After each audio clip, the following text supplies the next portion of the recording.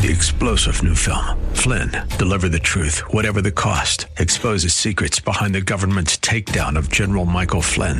Flynn knew what the intel world had been up to. He ordered the first audit of the use of contractors. This set off alarm bells. He told the truth. He was the most dangerous person for Donald Trump to hire. They had to get rid of Flynn.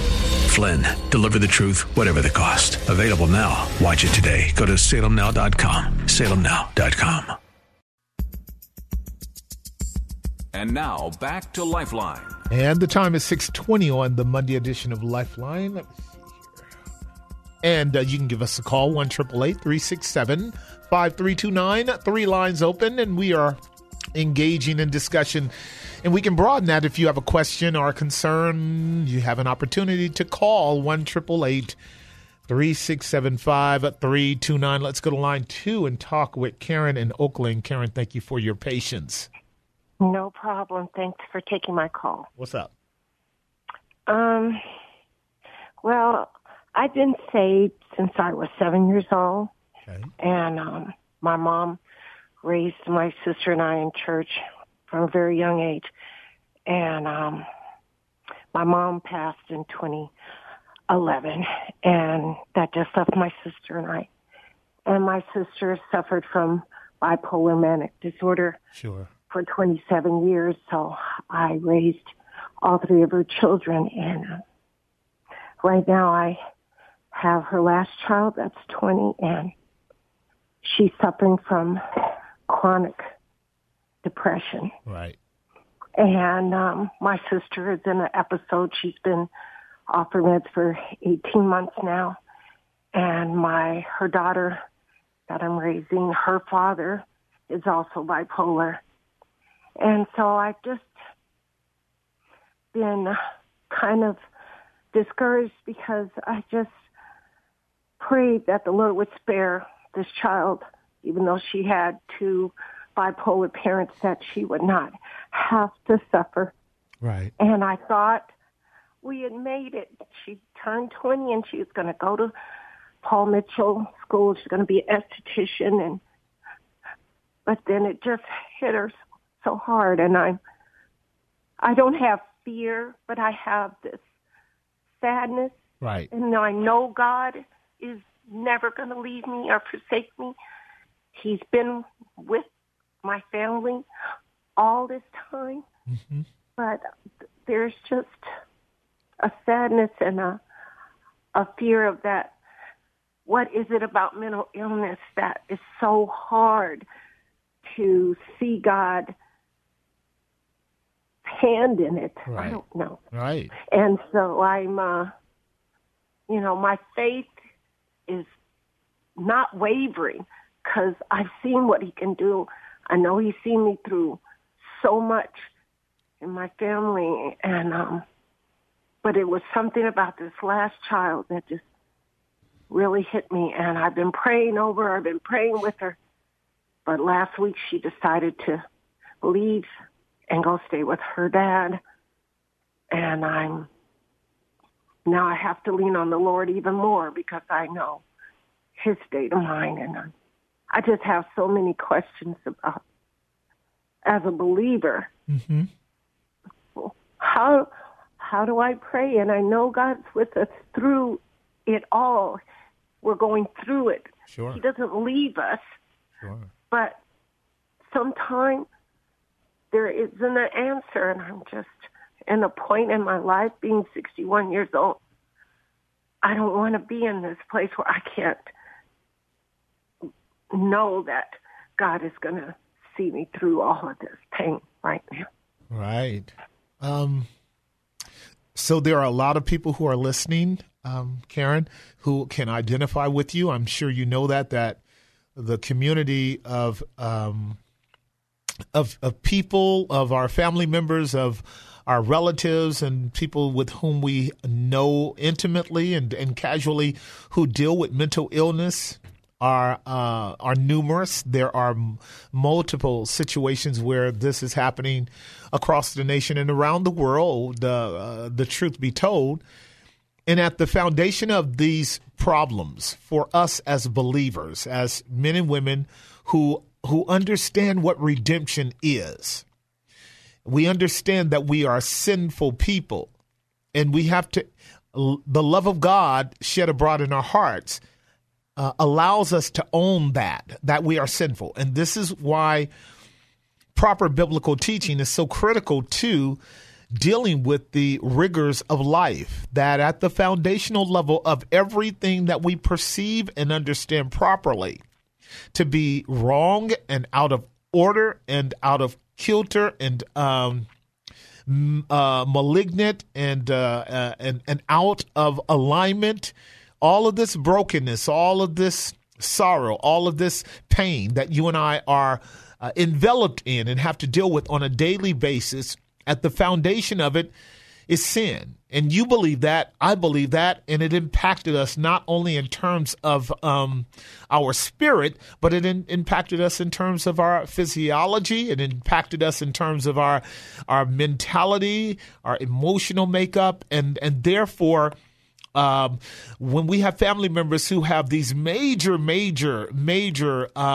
illnesses on a psychological level, we are dealing with impairments that are both psychological in terms of biochemical disorders in the brain, as the doctors are able to somewhat detect it. And then just the mystery of genetic breakdown in our physiology that also impacts the equilibrium of our perception of the world, the perception of ourselves, our sense of, a balance between dealing with the struggles and challenges of life optimistically and skeptically or pessimistically, and how that events can enter into our lives. As I so stated in my opening commentary, the experiences that reinforce irrational and unhealthy fears can be outward things. They can be genetic things, as you are stating that her parents were both diagnosed with being bipolar. These things are part of our lives. They are part of our lives. And since the fall of humanity, what God has called us to do is to embrace them with him by his grace and according to his counsel, according to his wisdom and his power to deal with and address those challenges that come to us either by assignment from God, as is the case with you having to raise several siblings and children that are not yours because of the maladjustment mentally of your loved ones. And others do it just because they feel a passion and a calling. This is why they go into psychology and psychiatry and medicine and therapy of all sorts of particular offices relative to the needs. Even me as a pastor, I have to be somewhat equipped to be able to deal with behavior. Because that's really what we are concerned about, not only how people feel, but how people act as a consequence of how they feel. And what 1 John chapter 4, verse 18 does for you and me is it kind of narrows the options that we would be inclined to choose as paths to go down to deal with problems. When John says, herein is our love made perfect, that we may have boldness in the day of judgment. What he is saying is that God is love, and he that dwelleth in God dwelleth in love, and God in him and he in God, that at the foundation of the motivation for what you and I are called to do, in order to achieve anything that is beyond our natural pay grade to deal with, we need God to continually pour his love into our lives. And so 1 John chapter 4 addresses that at the opening of the chapter in dealing with discerning love, about knowing how to hear the right voices, verses 1 through 5. And then it deals with what we would call divine love, and that is to let us know, Karen, that God is love, and that God is love in terms of the Father being the source and giver of every good and perfect gift, and the Son is love, and that he laid down his life for our sin, and the sin is the fundamental problem and the ground zero of our daily struggles. The death of Jesus Christ plays a major role in our sin problem. By his stripes you are healed. We have to walk through that promise in Isaiah 53 very carefully.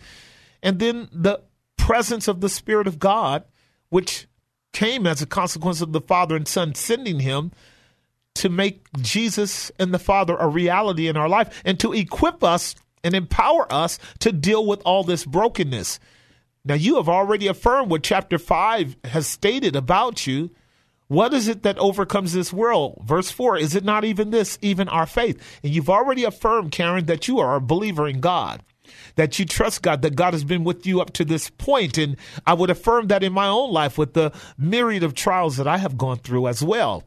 What we want to do is recognize that sometimes, and this is important, that we go through ebbs and flows of strength and weaknesses in terms of God's presence and his power and his provisions, his providences, the gifts that he gives to us, means of dealing with difficulties. We sometimes are resourced by God so significantly that we are optimistic about dealing with multiple challenges that come our way with people we love and care about, because the love of God is flowing into us by the Holy Ghost, Romans 4:5, poured into our hearts, gushing into our soul, and giving us the power that drives our faith to move in a direction of loving people like you are doing.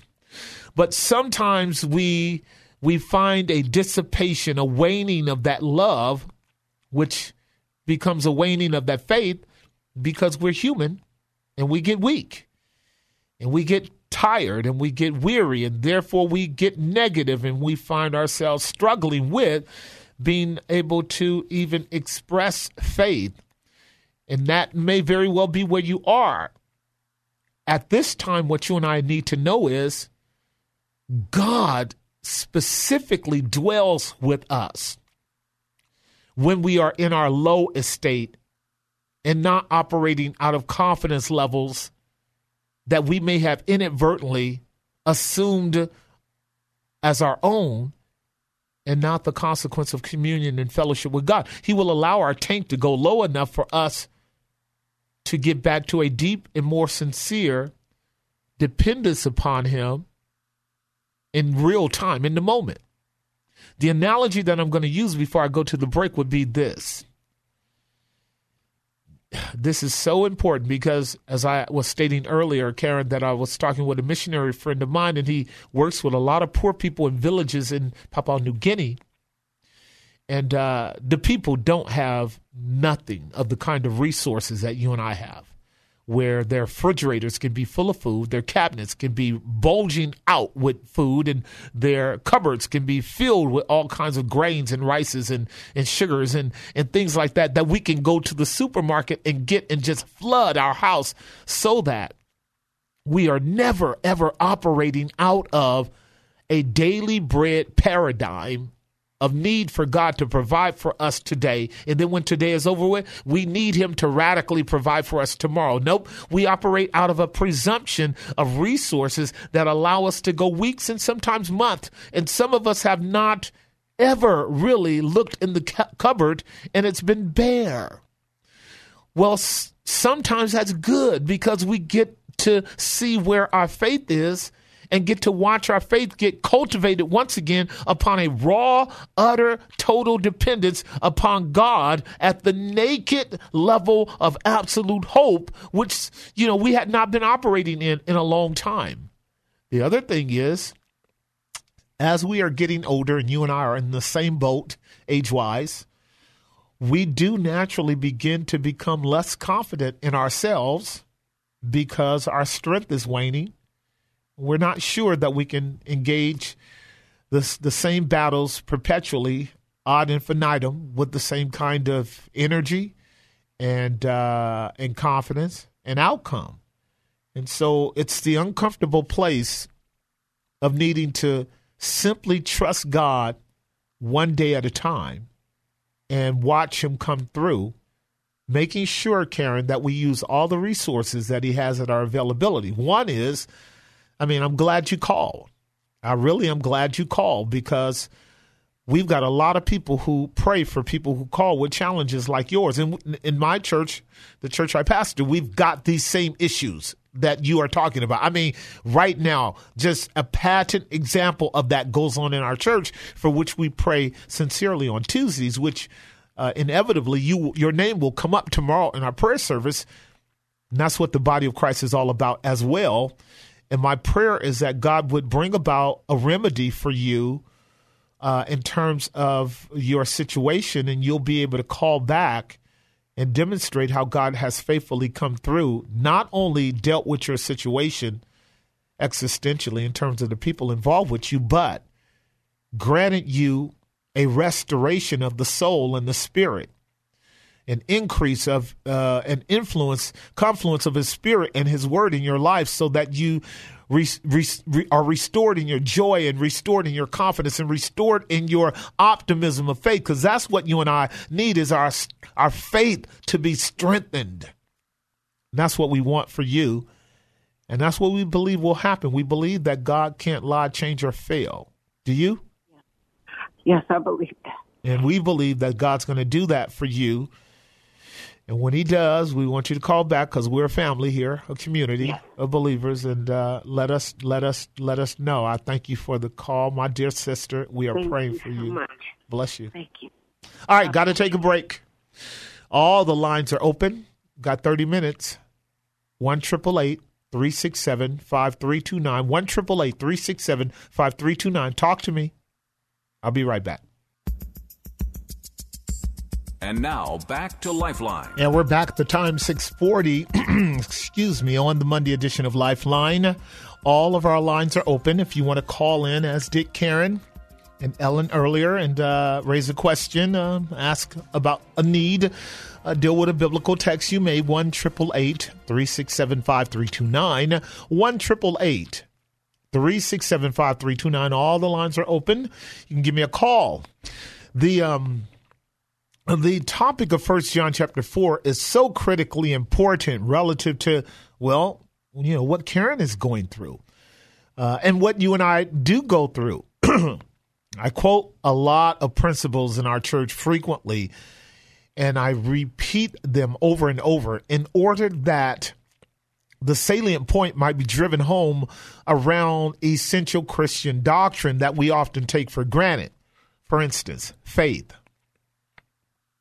Faith is no doubt a gift of God. It has absolutely no place in the intrinsic existence of human beings in a fallen nature. That is to say, saving faith, the faith of God's elect, the fruit of the Spirit, does not exist in an unsaved person. He does not have saving faith. He may have faith in many different things, but he can never have faith in God. This is the fundamental meaning of being an unbeliever. Apistuos. He is a person, apistes, he is a person without faith. No faith at all. We are born that way, without faith. Faith is a gift of God. But when faith is given, what is faith designed to do? Many things, of which one is to believe God. The purpose of faith is in order that the person who becomes a believer is able to embrace the promises of God and engage God at the level of his promises. This is what Paul meant when he says, I know whom I have believed and am persuaded that he is able to keep that which I have committed to him against that day. That concept of faith is how the believer is to walk. Faith is the substance of things hoped for, the evidence of things not seen. Faith lays hold of the promises of God for things present, things past, and things future, because God is an eternal God. He's omniscient. That means he's omnipresent. That means he operates beyond the linear space of what we would call temporal time as we would know it. He's always pushing us into the future. That's God. We are always forward looking. But inasmuch as we are forward looking, ladies and gentlemen, we are therefore always forward challenged, because we know not what tomorrow may bring, do we?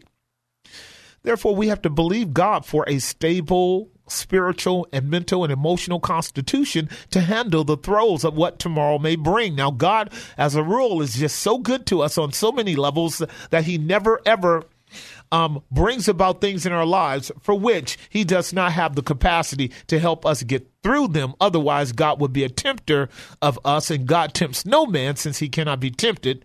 He always makes a way of escape for those who trust him. But that process of trusting him is where you and I have to learn that faith is designed to humble you. Faith is never given to you for exaltation, for self-aggrandizement, for a kind of pride and pompous confidence that we become arrogant and do like a lot of religions in the name of Christianity do, begin to demand God and decree things and walk as if somehow you actually do have absolute control over the world. You don't. What overcomes the world is faith. But what faith looks like on a practical, visible, and observable level is the believer being humbled by the difficulties of life and being led by that humility to trust God. At what time I am afraid, Psalm 56 says, I will trust in you, O Lord. See how paradoxical that is?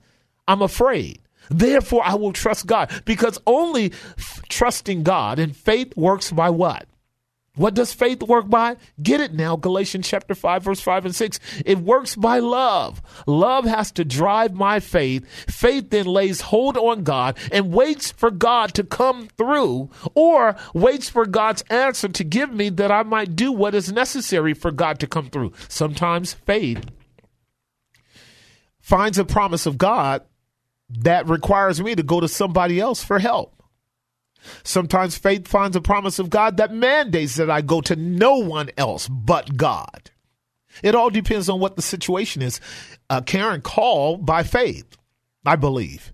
And by faith, God granted her a promise, we believe. Because by faith, I came on this program wanting to talk about the tough topic of love and its maturing benefit in our life to mitigate all of these fears and phobic issues that can paralyze our witness and our walk with God.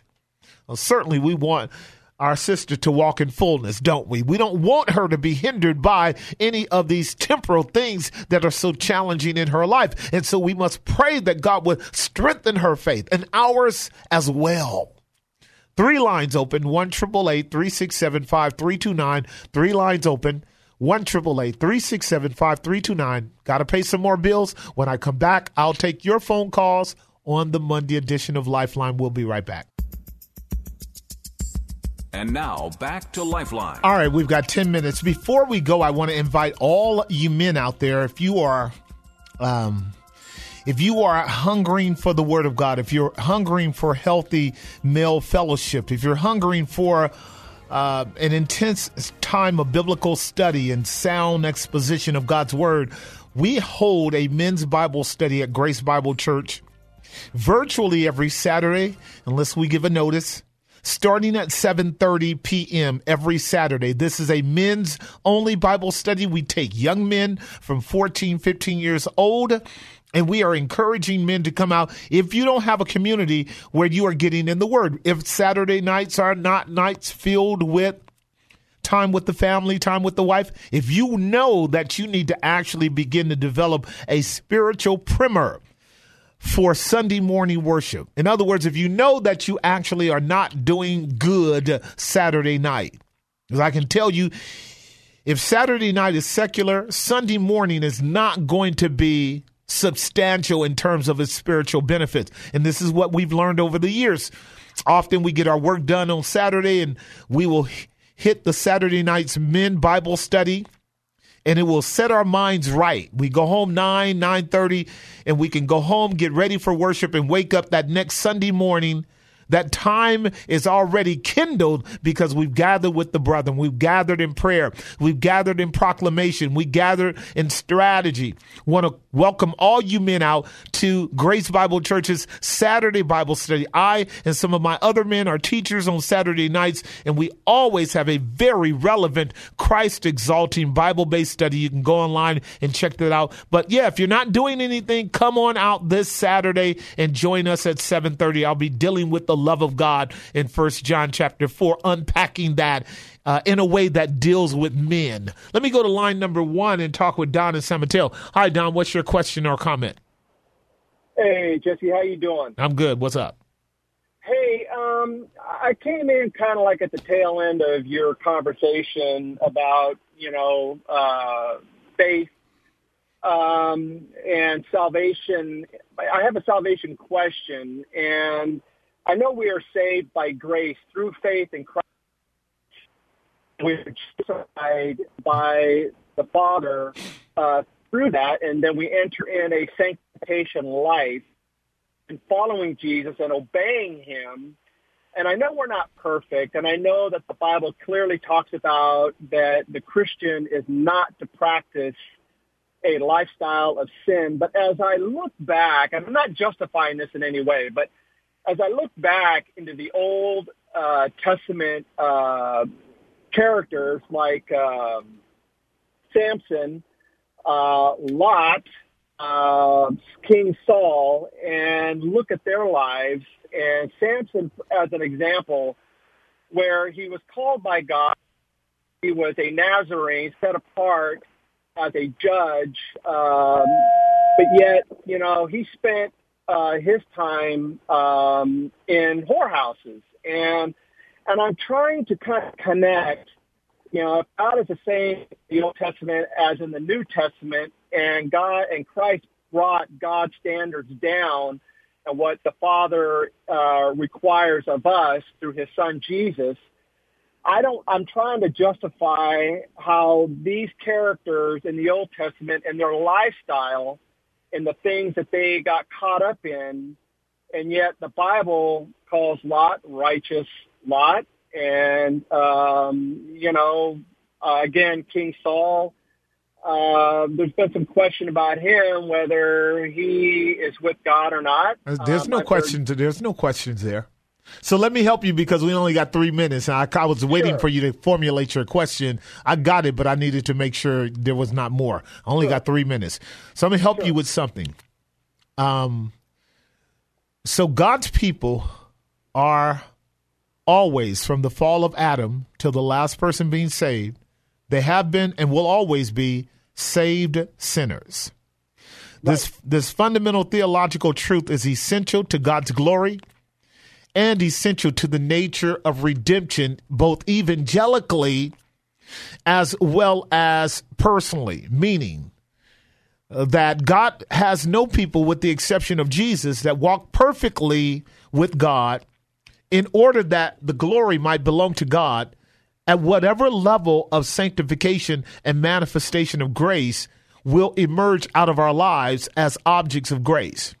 But the Bible is absolutely clear that God has, in his mercy, allowed sin to abound in order that grace might much more abound, as a tenor and narrative in the Old Testament. That is so abundantly clear if we have a proper biblical lens, a lens of grace, looking at how grace worked in Adam's life, Eve's life, how grace worked in Noah's life, Abraham's life, and Sarah's life, how grace worked in Joseph's life, how it worked in Judah's life, and Simeon and Benjamin, how it worked in Isaac's life. And the list goes on. And all of those characters had flaws, many of them that I just named, and I didn't even begin to press into the monarchical period, have many flaws, David, Solomon, etc. But what people miss often is that they did not live lives where the tenor of their lives were disobedient. They lived lives where there were pockets of disobedience. And those pockets of disobedience were enhanced and augmented by God to show us what it looks like when we deliberately live contrary to dependence upon God for his grace and walk in the presumption of our position as sons and daughters of God. It looks like it was a wholesale life of rebellion, but that was not so. The text is clear with Solomon that it was in his latter days that his heart turned from God, and he gave himself over to the 700 wives and 300 concubines and their gods, his latter days, which teaches us that we need to be careful when we get older. It is not true that Samson lived in the harlot's house all his life. There were only 2 women that Samson dealt with in that narrative. Only 2. I wish I had time to unpack it. But both in Solomon's case and in Samson's case, these became great redemptive pictures of Jesus Christ loving sinners like you and I, because you and I are the harlots, and he's the righteous one. And so where sin abound, grace doth much more abound. Solomon is God's private, single, solo judge compared to all the other judges in the account of the judges where they had people helping them, with the exception of 1 or 2. Samson goes directly into the heart of Philistine country and collapses the whole thing simply because he loved a woman who betrayed him, which is a very important gospel narrative. Christ is crucified by the very world that he comes to, and his death brings about the redemption of God's people. That paradoxical grace principle has to be seen. It would be true of you and I as well. As much as we want to live for God's glory as well and as right as we possibly can, the mystery of iniquity is gonna trip us up from time to time, and we have to walk in the humility that, but for the grace of God, there go I. Now, God's grace is available for us to live magnificent lives of service and gratitude and sanctification, but he also does not give us so much favor and so much grace as to turn faith into a boast of our good works. Because at the end of the day, the best works of the best believer is nothing but filthy rags when God looks at it and sees it for what it is. Even with our best motives, they're still filled with corruption and sinfulness. There's none righteous but one, and his name is Jesus, and our faith is designed to find confidence in him alone ultimately in that day. Grace us, O God, to love you and serve you, but let us ever keep our eyes on the one that made it here and back home without sin, the lovely Lord Jesus. Until next time, keep your eyes on Christ.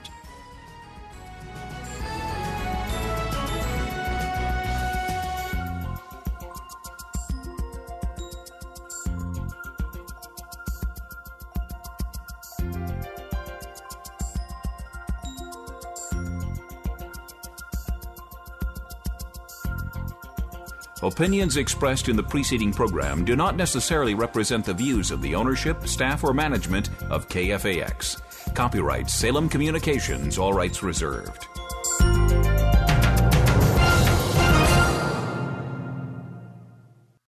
Three-star General Michael J. Flynn, head of the Pentagon Intelligence Agency, knew all the government's dirty secrets. He was one of the most respected generals in the military. Flynn knew what the intel world had been up to. He understood its funding. He ordered the first audit of the use of contractors. This set off alarm bells.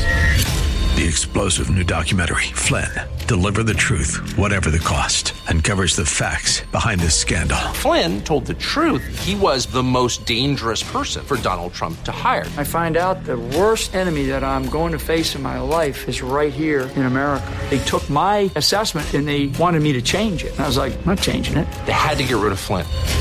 With in-depth interviews, archival footage, and never-before-seen personal records of the man behind the headlines. I just felt like I was drowning. Flynn, Deliver the Truth, Whatever the Cost. Available now. Watch it today. Go to salemnow.com. salemnow.com.